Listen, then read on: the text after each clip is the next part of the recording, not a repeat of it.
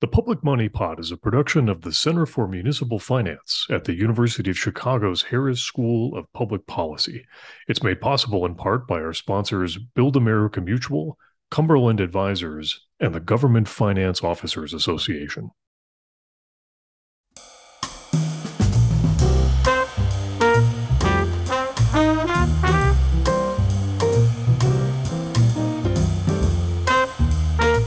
State and local governments spend about $4 trillion each year. That's trillion with a T. Did you ever ask yourself, where does all that money come from? And where does it go? Who manages it? And what do citizens and taxpayers have to show for it? In this podcast, we explore the budgets, bonds, and bureaucrats at the heart of state and local government finance. This is the Public Money Pod.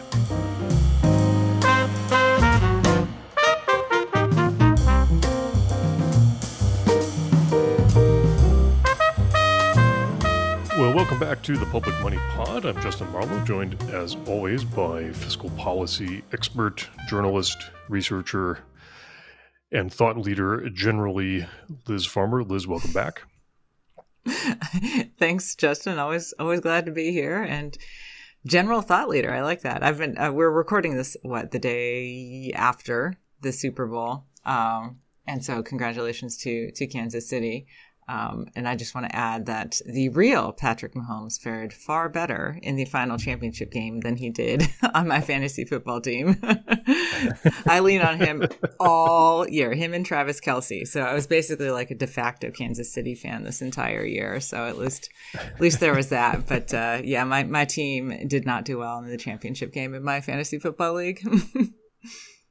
Understood. But there's a public finance angle to this. I mean, I think I read that there were an estimated something in the neighborhood of like $7 billion wagered on the game between actual wagering on the game and fantasy football for actual money. And it's interesting that those numbers are projected to grow quite a bit. And now with the Super Bowl being in Las Vegas next year, it seems the NFL has fully embraced the idea that wagering on both the real game and the fantasy football element of the game is here to stay. And it'll be interesting to see how that goes, because certainly a lot of people seem to enjoy the game exactly the way that you are. Yeah. Well, today we are continuing, I should say, really our discussion about the future of downtowns and what that means for public finance. We've talked on this pod in the past about downtown economic development, rural economic development, the role of the federal money, lots of different factors that are all shaping where downtowns are today and what we can expect as far as taxes collected, dollars spent, infrastructure investments, all in support of downtowns. And the pandemic, of course, has forced these kind of existential questions about what does it mean to have a downtown business core? What does it mean to have people commuting in from the suburbs? Lots of the kinds of things that we've talked about here. We want to continue to build out that discussion today. We're going to have Sam Hecker, who's the Chief Finance Officer for the Washington State Convention Center Public Facilities District, also known as the Seattle Convention Center. And he's going to tell us a little bit about the experience there running that district and the way that the Seattle market has fared in this increasingly competitive and uncertain world called attracting tourism, attracting conventions to your downtown. Liz, you've talked a lot of the themes that we've talked about here, that particularly the tension between downtowns and neighborhoods and how that tension has played out and is likely to be reshaped to a degree by what's gone on in the pandemic. You've written about this. You've done some of this in your consulting work. When you think about the future of downtowns, what's top of mind? Yeah, so there is this, as you mentioned, that kind of conflict, and I think between how much do you invest in downtown, your economic center, and how much do you invest, you as being the government, in your neighborhood centers, and that, as you mentioned, that's we're seeing that a lot at Funkhauser and Associates. We are working on the engagement, doing the engagement for the comprehensive plan for South Bend, and those two competing priorities of downtown investment, community/neighborhood investment. I mean, that comes up everywhere. And I think you're right. The pandemic and this, the fact that people aren't always commuting downtown to an office 5 days a week anymore, that has heightened that that issue, and I don't want to call it a conflict because everybody sees in neighborhoods see the value of investing in downtown because there is that kind of spreading out effect. And if there isn't anything to attract you to downtown, it's hard to argue for visitors or anyone from the outside coming to visit your city.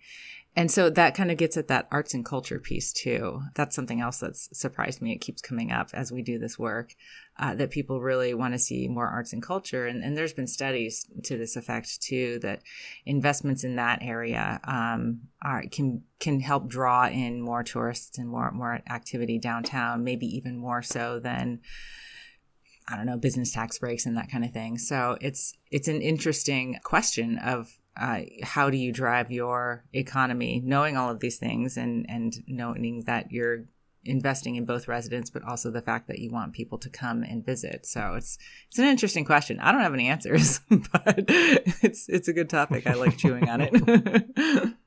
Yeah, definitely. And we're seeing a ton of different approaches to exactly that issue, right? There was, in fact, just over this past weekend, the Seattle Times had a story that was, or one of their op-ed columnists was reflecting back on some of the challenges in downtown Seattle and talking about the approaches that have been proposed in other places, particularly the sort of West Coast cities that seem to have been hit the hardest with the confluence of the work from home dynamics that have happened as a result of the pandemic, coupled with chronically high real estate prices, transit issues and transportation issues, et cetera.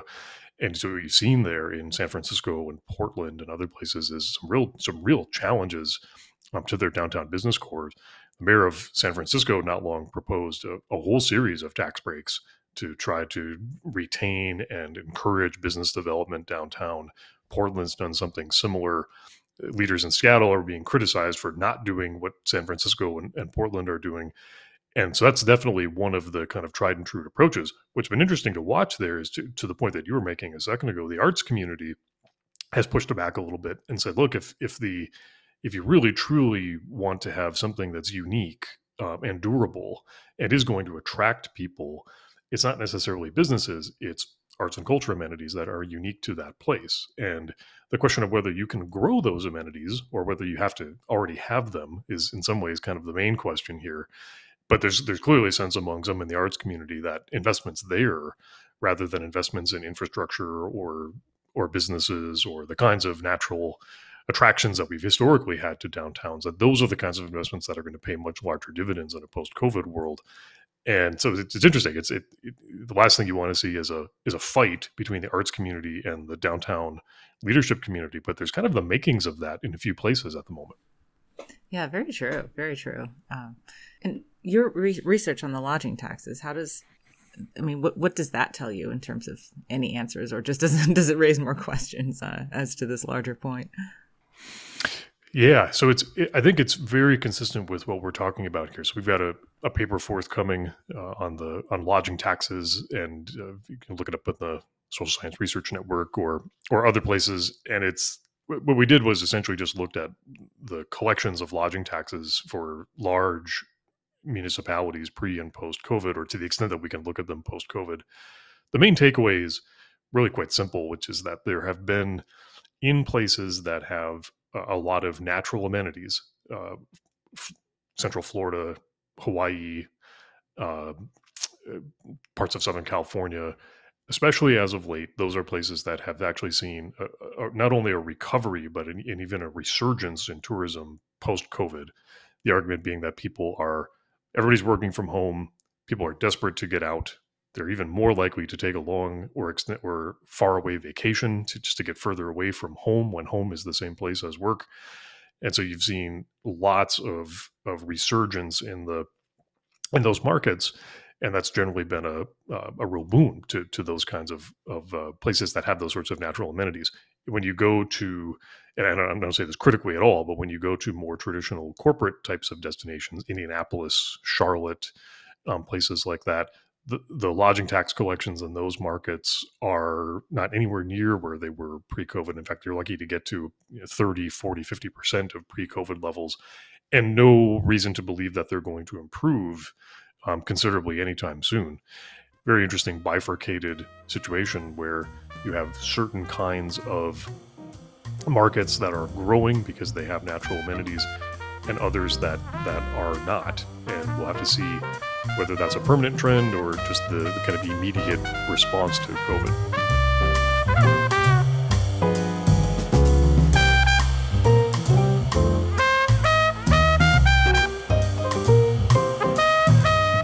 So we are pleased to welcome to the Public Money Pod Sam Hecker, who is the Chief Finance Officer of the Seattle Convention Center, also or formerly known as the Washington State Convention Center Public Facilities District.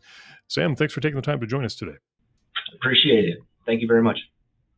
So we've talked quite a few times on this podcast so far about the changing nature of travel and tourism and just downtown business vibes generally since the pandemic. And obviously, with the work that you do at the convention center, you are front and center. Those issues are front and center for you. Maybe just to start us off, give us a kind of a high level look at where things are at the moment in the Puget Sound region with respect to travel, convention, tourism business, where you think you all fit into the maybe broader landscape that way, and what sorts of things does that mean today with respect to your organization's finances?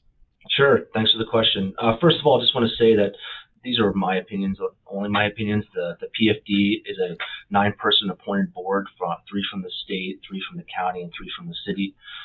Any specific data that I speak about will be already released in any of our EMA disclosures.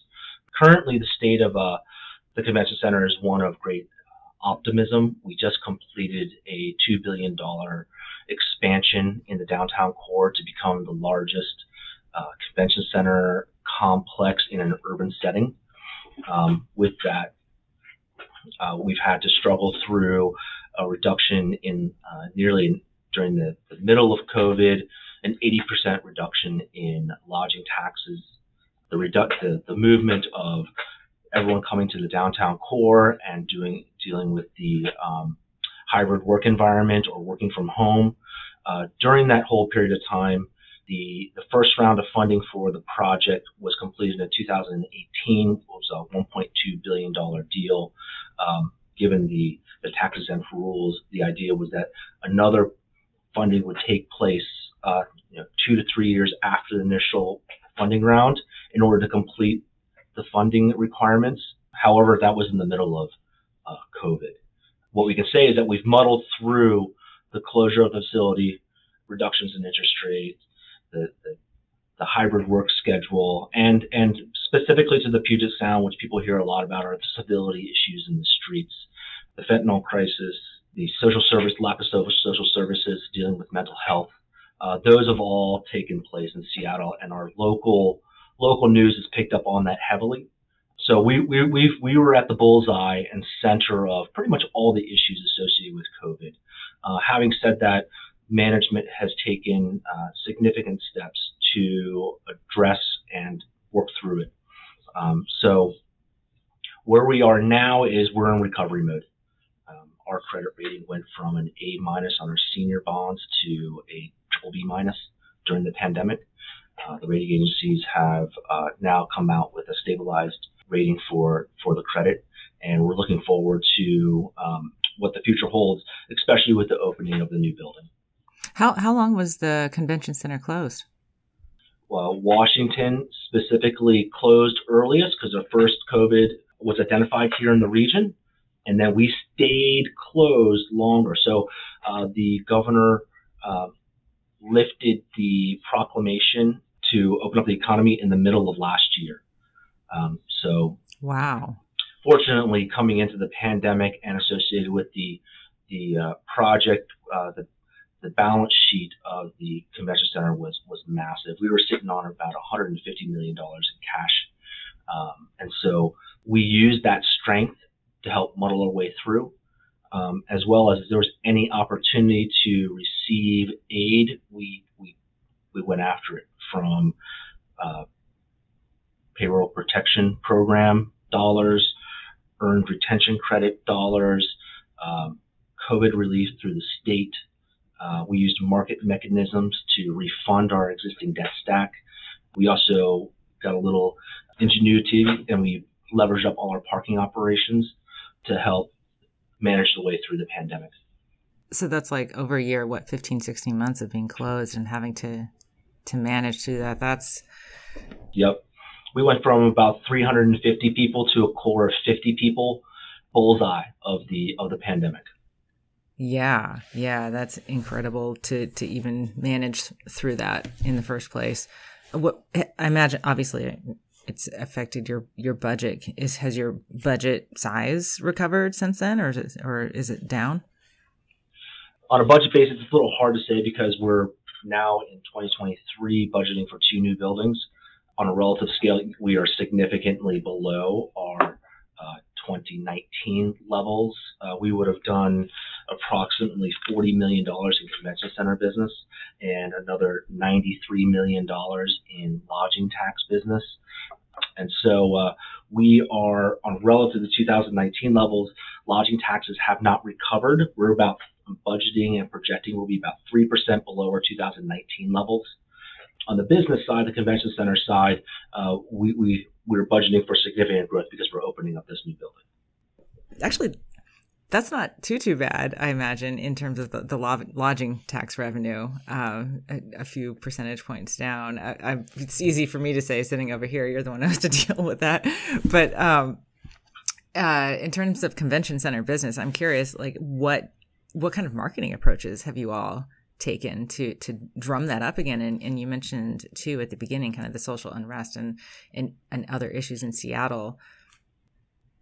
So Destination Marketing Organization Visit Seattle, they are the driver of international and national events.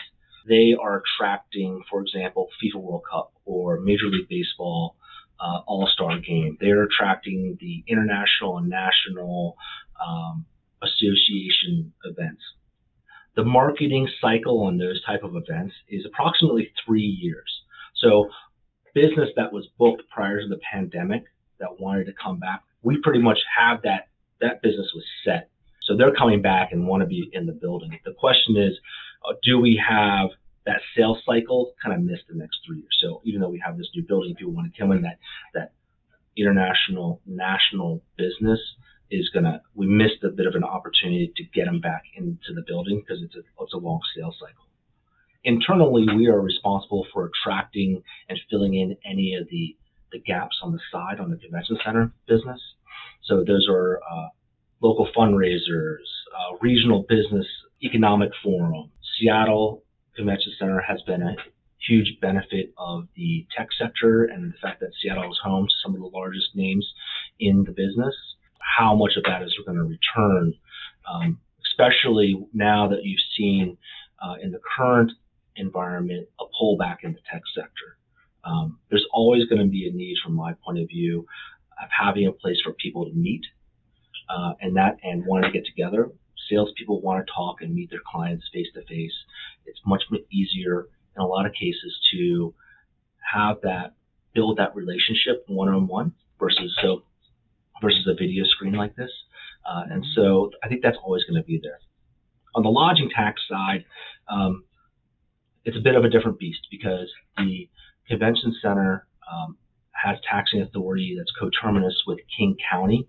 So we're looking at, one, what's happening in the urban core that can be influenced by convention business, but also what's happening outside the urban core through King County. Through the convention center and Visit Seattle, we are responsible for approximately 30 to 35% of total room nights available in the course of a year. So there's 70% of the total room nights available that are being driven by other economic forces, tourism, cruise ships, etc. Sounds like there's some really interesting kind of near-term technical challenges and kind of communication challenges there, Sam, especially the story that you're telling, the bond market. It sounds like, from what I'm hearing you say too, though, that the kind of intermediate to long-term play here is to try to capitalize on a lot of the natural amenities and natural attractiveness that the region has. And I suppose in some sense you could call the tech sector a resource or a natural amenity that a lot of other places don't have. Does that seem to be the play here going forward? That there's certain places that are going to be able to attract convention business, tourism, those sorts of things, and compared to others that maybe don't have those sort of unique amenities to draw folks to. And if that's the case, does that change at all your financial management strategy, the way you're talking to the credit markets? Is that really all that different maybe from what you were doing pre-COVID? The natural innate benefits of the Pacific Northwest. People are going to come here to get on a cruise to go to Alaska. People are going to come here to go see the 3 or 4 national parks that are within less than a day's driving range. That's a underlying secular theme. The second one is a long-term secular theme associated with information technology. You have 2 of the largest global information technology companies in the country here generating significant amounts of wealth. So people want to be here. And then the relative ecosystem that comes from that, all the spin-offs and the startups and the venture capital associated with those. Then you have the cyclical things that are happening. So we're obviously in a bit of a pullback in the tech sector currently. Hospitality and leisure was in a cyclical decline as a result of COVID. That's starting to come back. So in my mind, I'm looking at kind of a top-down perspective. What are my fundamental secular drivers and headwinds? And then what are my cyclical drivers and headwinds? And then when I get down to the very specifics, my idiosyncratic risk associated with Seattle individually, I have my underlying fundamentals that I'm looking at. For lodging taxes, it comes down to supply of rooms, occupancy, and average daily room rates. If I can break down those 3 underlying fundamentals, I'm going to have a pretty good sense of where I'm going to be going in the near term. Occupancies, we have not seen occupancy levels return to pre-pandemic levels. So, for example, in December, we were below, we'll say 5-6 percentage points below 2019 levels in occupancy. However, my average daily room rates are up significantly relative to 2019. And what would be the drivers of that? One, it's inflation. And so inflation is driving my average daily room rate. And that you put those 3 things together and you can really get a sense of what the local idiosyncratic risks are associated with the lodging taxes. As a quick follow-up on that, Sam, to what extent has the lodging industry, the tourism industry's ability to staff itself, to what extent is that driving availability of rooms and then subsequently rates and ultimately lodging taxes? Yeah, it really is. I mean, we have these rooms available, but I can't find staff to clean them, or I'm changing the way I'm cleaning. It's like, please ask, do you want to have your room serviced every day? Having people come back in and work for whatever rate they're being offered has been a challenge to pull those people back in. We are seeing that. If you just look at the recent Bureau of Labor Statistics numbers, where you're seeing the most growth, and really it's the 35-36% of the total economy of the United States is in that hospitality, leisure, and essentially service industries.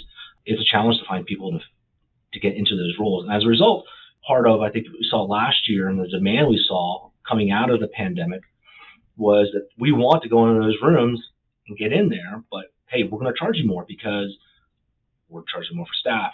We can't do everything we need to do. Inflation is hitting us. So we definitely saw that as a real theme last year of occupancy lower, daily room rates higher. And those lead into a metric called RevPAR. RevPAR is relatively equal to 2019 levels, but what are the contributors to that?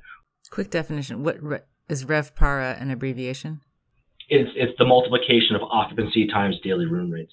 Those 2 together equal RevPAR, and it's the metric that hotelers are using to measure their relative position compared to the prior year. So they're like, oh, RevPAR was up 3% relative to the year before or the quarter before. It's funny because sometimes when you're talking, sometimes you sound like a hotel operator, sometimes you sound like a government CFO, and you're kind of both.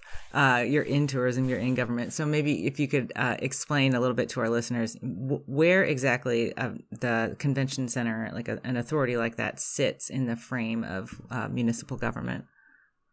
So we are a quasi-governmental organization.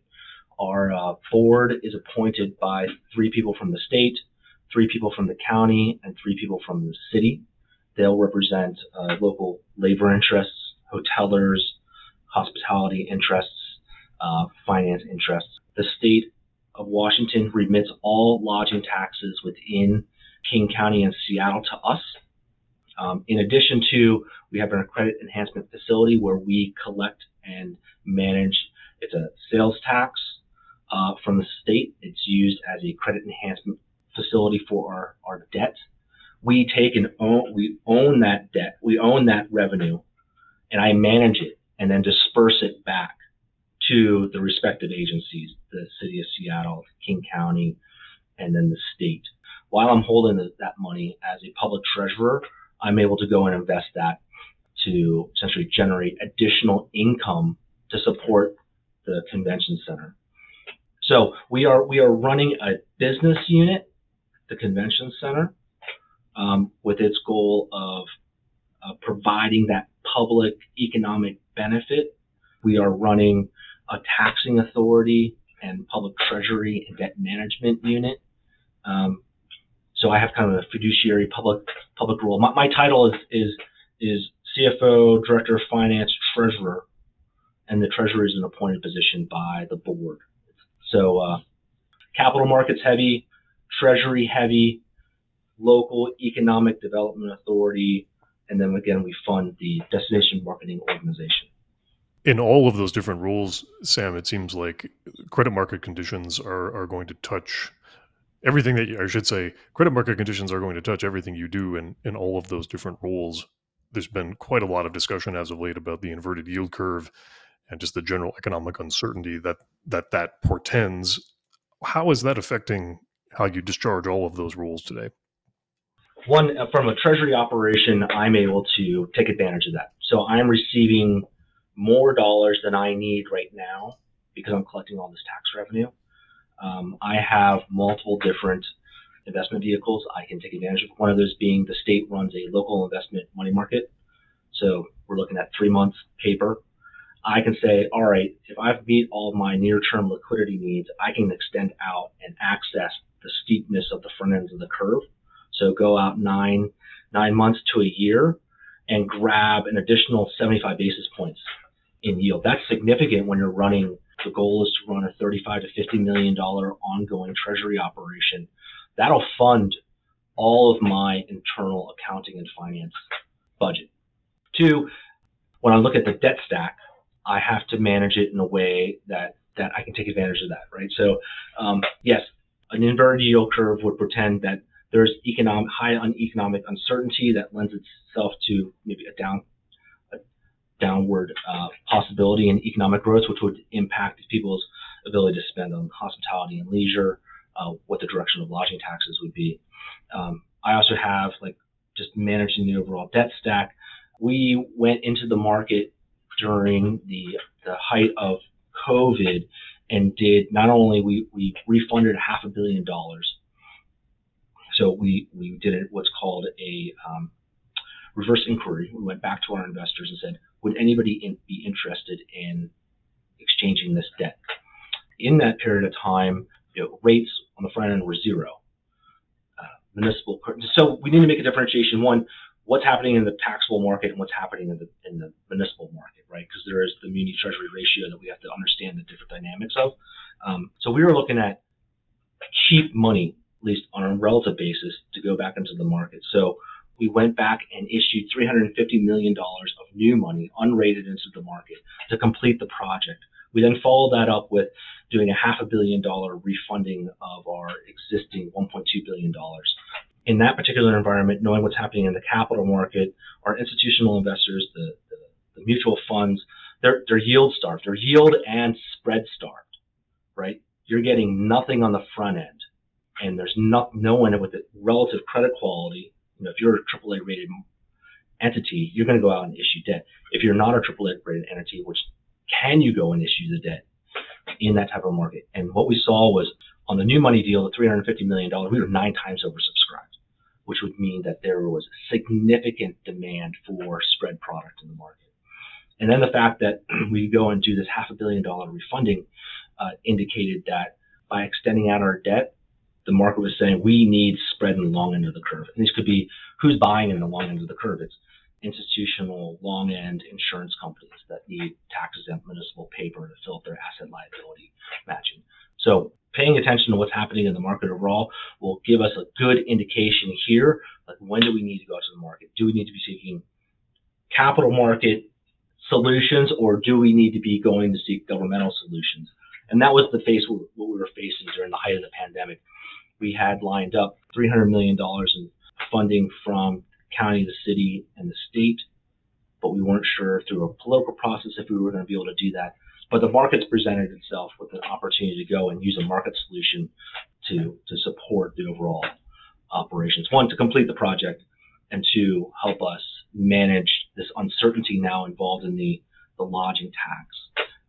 So that really comes down to like this mixture of quasi-governmental, like how are we going to fund things? Are we going to use market? Or are we going to use governmental processes? And we'll kind of access both of those. Is there like a concrete example you could give us of what you just described, maybe to help me or anyone else picture that a little bit? If we use the example of the refunding that we did, we were as a PFD, we were approached by our bankers saying, hey, we have the opportunity from these clients that own your bonds to reissue and extend out your debt, because they're looking for, from a portfolio management point of view, they need to manage an asset liability. If you're an insurance company, the biggest thing you're trying to do is you're trying to manage the assets you own with the liabilities of the payout, and you do that by buying fixed income products, particularly in the longer end of the curve. Two, if I want to beat my benchmark, I need spread products, meaning I need products that are going to have a margin above the underlying curve. Where can I get that? No one's issuing debt into the market because there's significant uncertainty. Rates were extremely low. The Fed took front-end rates down to 0. And so looking at it from that point of view, if you have good credit quality, you can go issue debt. It's going to be cheap. So go out into the market when there's significant uncertainty and issue your debt, because the cost of funds is going to be low. If you're not thinking about that as a public debt manager, public treasurer, you really should be, because the shape of the curve is going to impact how you pay back the debt over the life of your asset that you're trying to build. For us, it was, can we actually do it? Do we have enough credit strength to do it? What is the credit story that we can tell, and is it believable? So we could tell a story is that there are secular, fundamental, positive drivers in the Pacific Northwest associated with tech, the new building opening up, just the natural underlying themes, national parks, good summer weather, cruise line activity. This will recover, or this will mean revert. There's a fundamental secular story there. I would, as a credit analyst in my former career, I'd be like, there's no credit story here, don't buy that. But we had a compelling credit story to say that there will be a recovery. We will mean revert at some point in time. Furthermore, we are sitting on $100 million in cash, $130 million. So whatever volatility is coming our way, we will have the resources to handle that. And it sounds like, I mean, you can tell, you clearly are telling the story well, because in the middle of a pandemic, when the tourism industry was upside down, you were still able to go to the market and issue debt and be oversubscribed. Yeah, it's pretty. We did 5 debt issuance in 1 year, and we were doing a rolling restructuring, $1.5 billion debt stack during the pandemic, and then going out and seeking new sources of funds to complete a project. And now we're in a position where, how do we manage going forward? One of the biggest stories here is, now that we have 2 buildings, I can tell a story that we are going to manage RevPAR in a way that will overall benefit hotelers and our debt stack, because now we have 2 buildings. We have people coming into a building here, the existing Arch facility, and we have another convention or trade show or whatever it is coming out of the new building. As a result, I'm able to reduce the variance between when a show is in and out on a citywide, countywide level. So instead of having a 20% variance between my RevPAR or ADR and occupancy when a show is here versus going out, because you have to come in and you have a couple days where get the tractor trailers out, dismantle, etc. I have one show coming in, I have one show leaving, and now all of a sudden I have these two levers I can pull to show that I'm managing these underlying fundamentals, even if we have these cyclical headwinds associated with the economy or the tech sector, et cetera.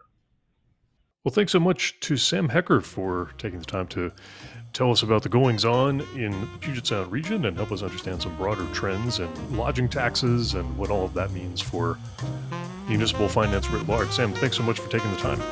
I appreciate the opportunity. Thank you for having me.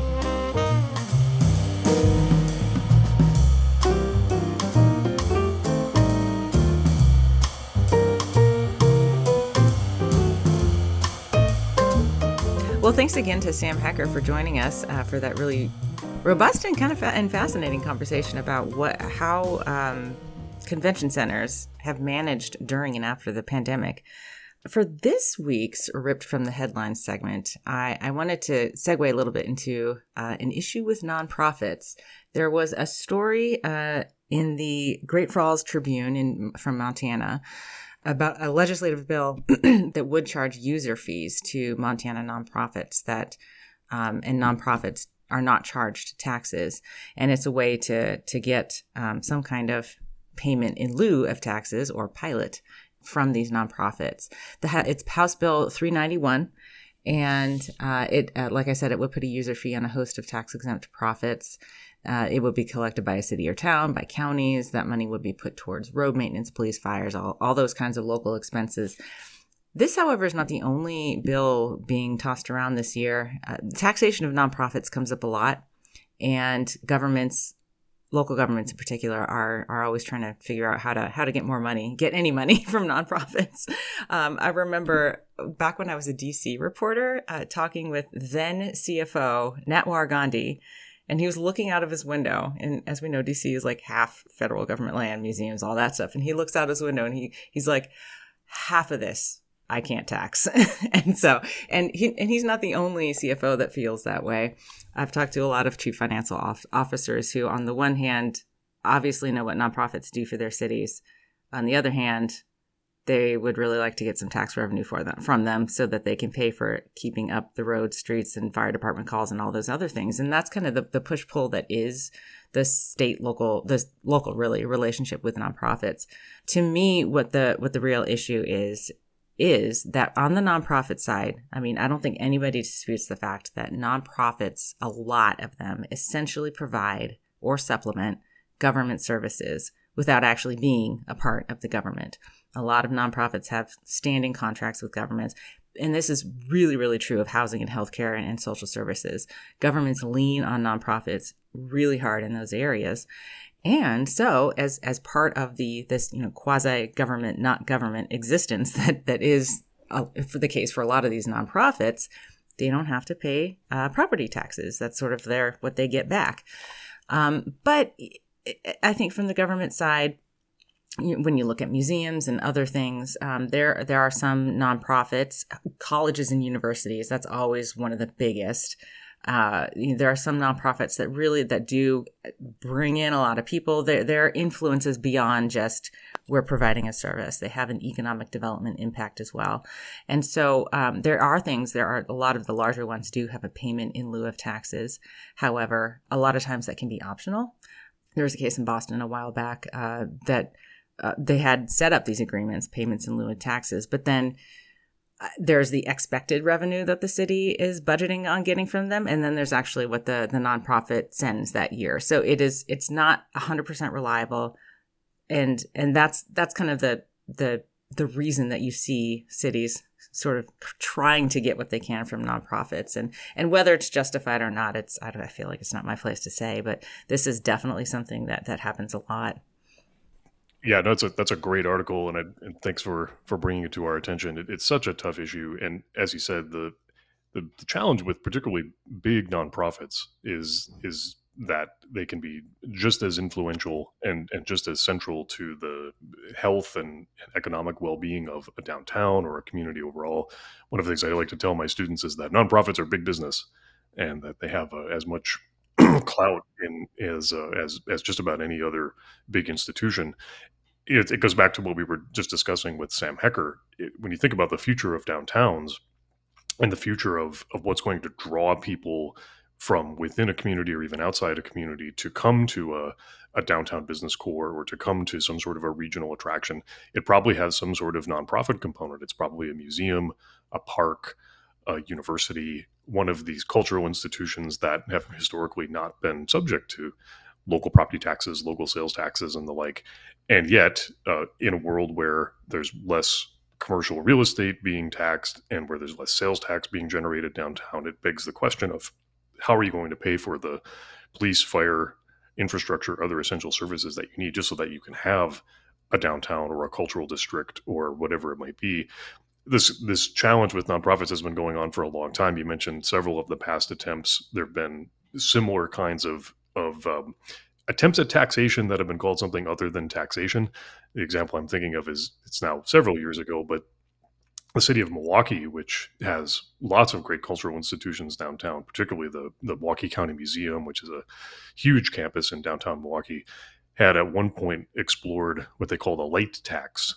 And the idea was that they were going to create a utility that would be just like a stormwater, or it was modeled after a stormwater utility, where any light, any street light that was illuminating a part of the sidewalk adjacent to the property that was held by a cultural institution, by a non-taxable entity, would pay a utility tax for the street lighting. And that was an attempt just to try to say, this is an essential service that needs to be provided, and in the absence of property and sales and other general taxes, we don't have a revenue source for it.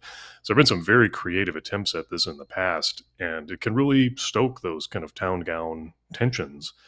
And unfortunately, the finance folks find themselves often directly in the middle of those debates. And like you said, it's not our place to say that it's good, bad, or otherwise. Every community is a little different. Those trade-offs are going to be a little bit different every place. But this has this issue of the role of nonprofits in communities has become a finance issue, and finance folks find themselves squarely in the center of debates that they weren't necessarily involved in not that long ago. That light tax reminds me of it was a window tax, I think, in a colonial era thing in not just here, but abroad in Europe too. And for every window you had to have it was taxed. And so you had a lot of people boarding up their windows to avoid it. Yeah, exactly. It made you wonder if nonprofits in Milwaukee would say, well, let's, do away with streetlights then, or let's have people hold candles or whatever it could be. Yeah, the goal of avoiding taxes is as old as we've had that, as long as we've had cities, I suppose.